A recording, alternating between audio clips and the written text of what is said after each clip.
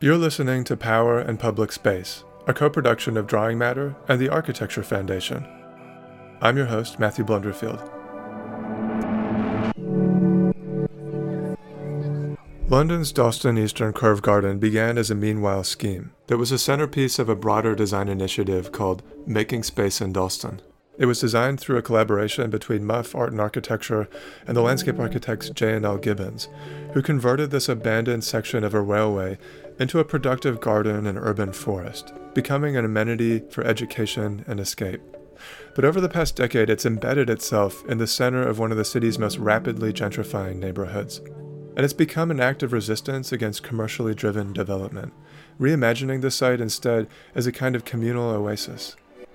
In this episode, Liza Fior, a director at Muff, tells the story of how the Curve Garden came to be this enduring public space. Fior has revisited the garden with students in recent years to analyze and draw the ways in which it's being used. And in our conversation, she discusses how drawing has affected her understanding of the Curve Garden today, as well as how this landmark project could help inform new briefs for public space. All right, so here it is, Liza Fior on the Dalston Eastern Curve Garden.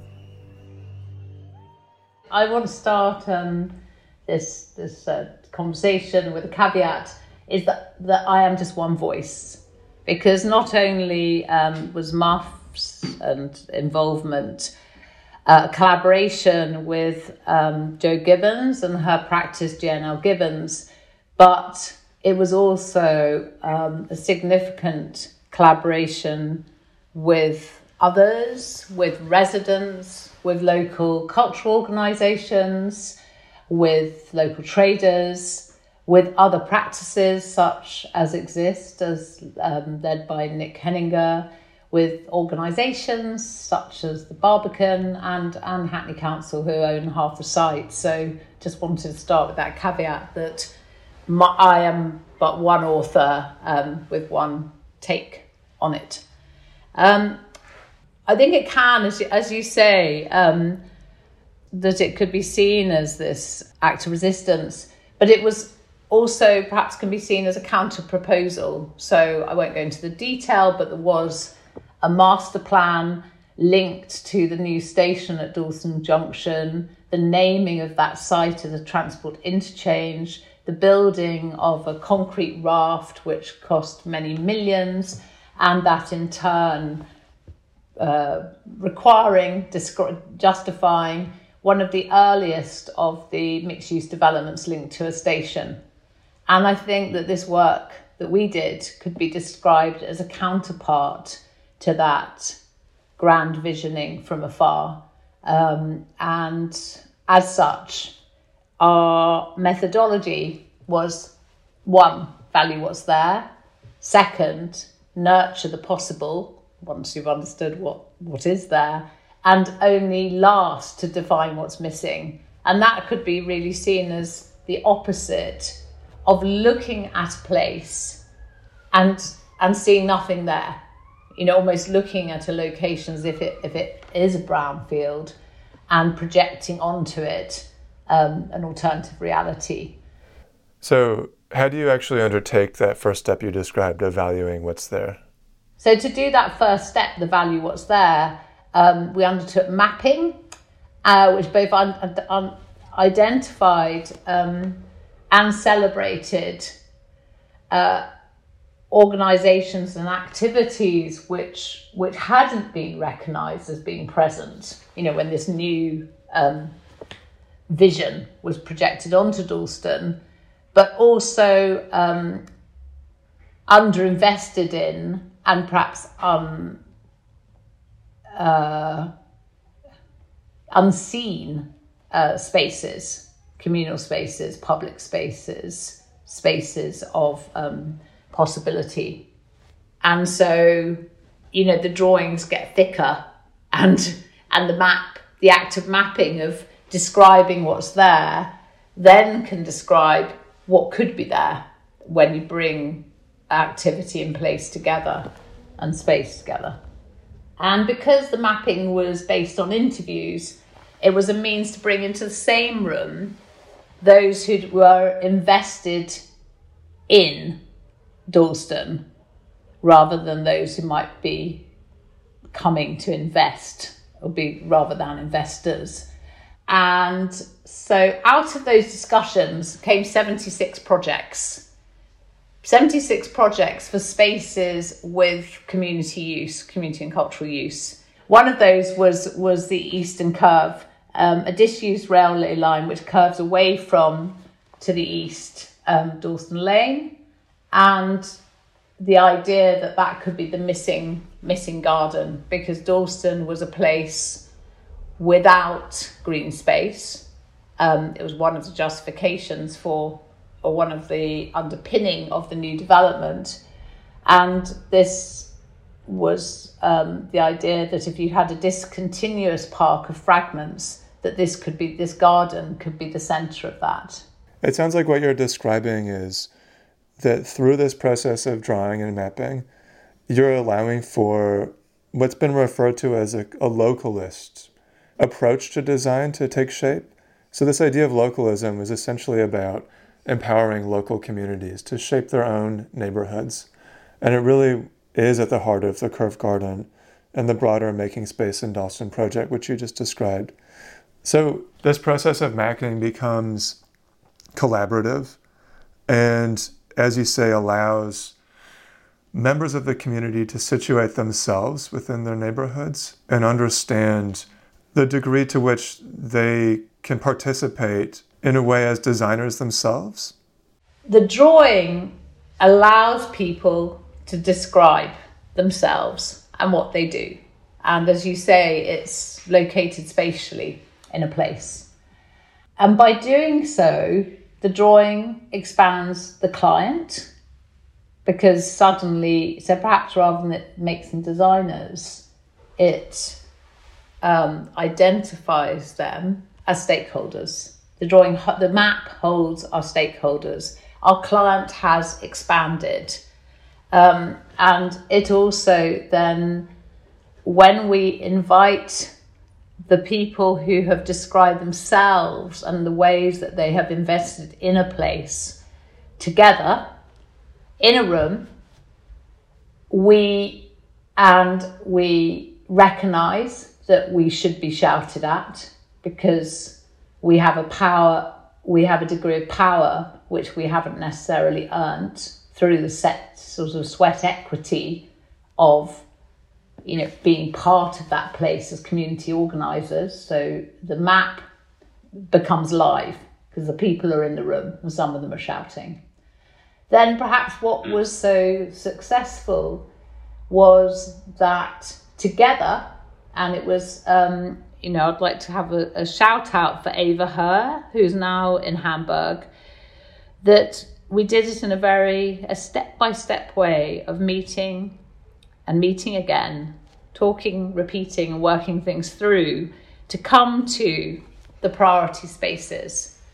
And one of those was the garden. And the garden, in a sense, becomes a bit like that transformation again, where the map identifies who's there, they enter a room together, and we argued and worked it through. And the garden now, which is a garden anyone can attend, is a garden that has hosted other meetings. So the drawing became a space, i.e. the rooms where we met. And in turn, the garden has become a place where, like the map, very different individuals have been able to meet and articulate what they do and create shared projects from it. It's a kind of a thought of that relationship between the space of the drawing, the space of the room, the space that you have then designed, which actually holds some of the original properties of that first map, i.e. the success of the garden is that it's a place for more than one thing to happen at a time. It's a place with multiple identities, complex programming, a place that if you look closely at the map, you'll see Hackney Young Carers and some radical galleries occupying the same space. And similarly, the garden has both a mixed economy, a mixed ecology, and a very mixed set of users. Building on this point, I wanted to ask you about the way that you are revisiting the garden in your teaching by encouraging your students to literally draw out the ways in which the space is used in the present.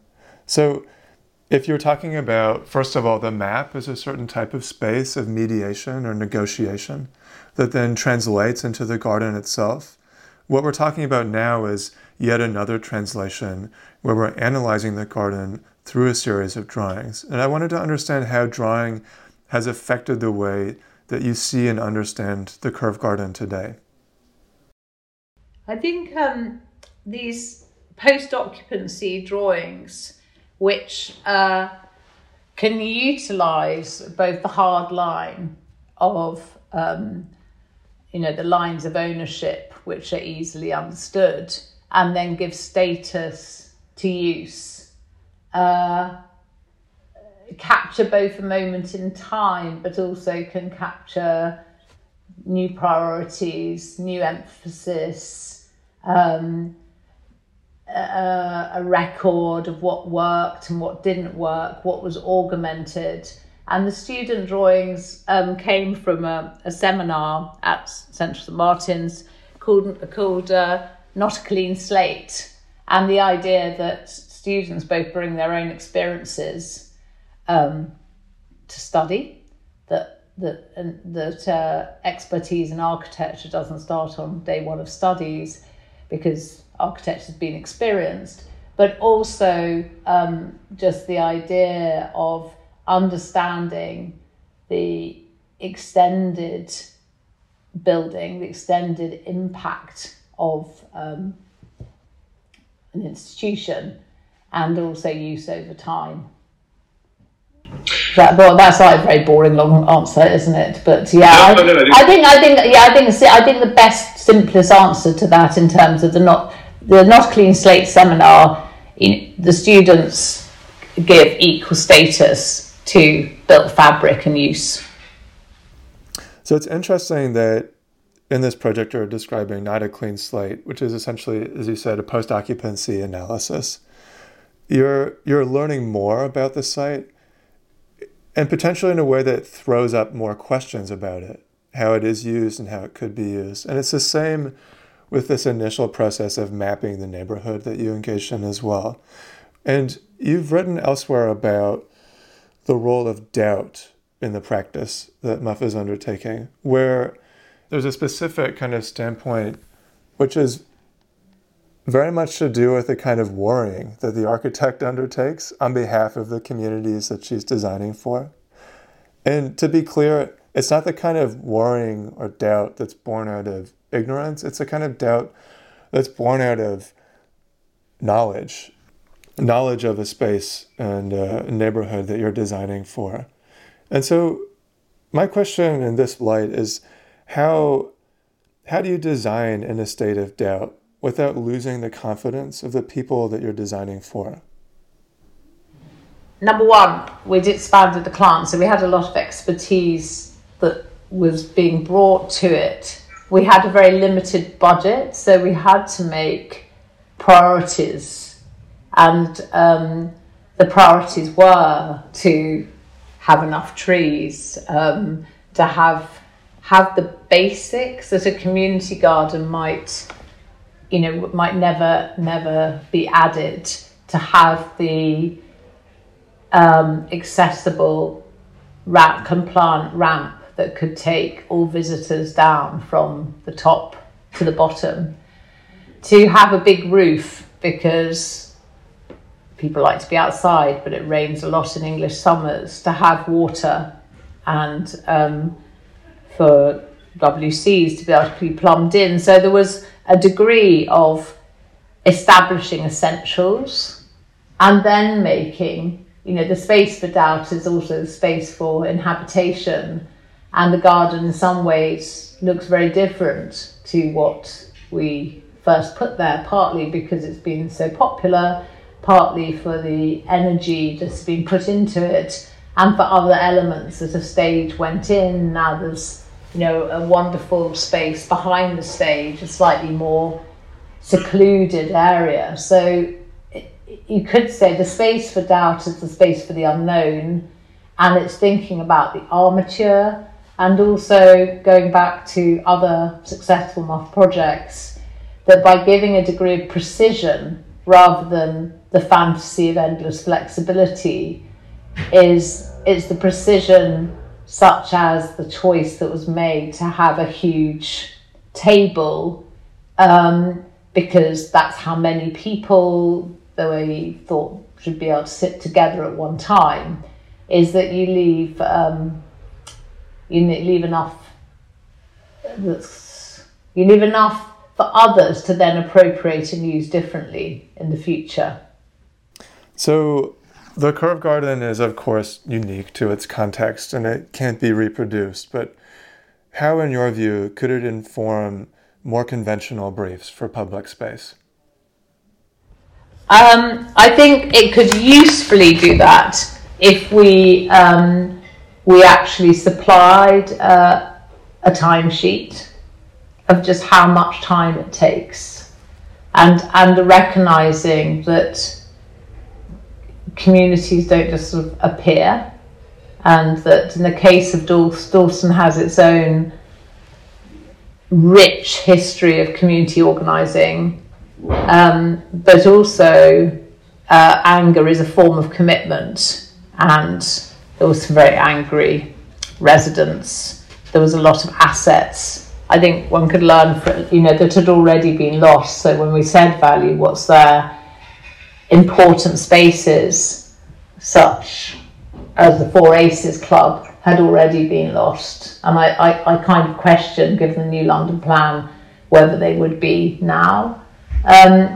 So I think in terms of what the learning is, it is just the amount of time it takes. But as a methodology, it is one that we've used again. So from recognising that to map is to have a live document, and to find ways that those that put themselves on the map can then come together to recognise that co-planting is powerful. Liza, thank you so much for your time.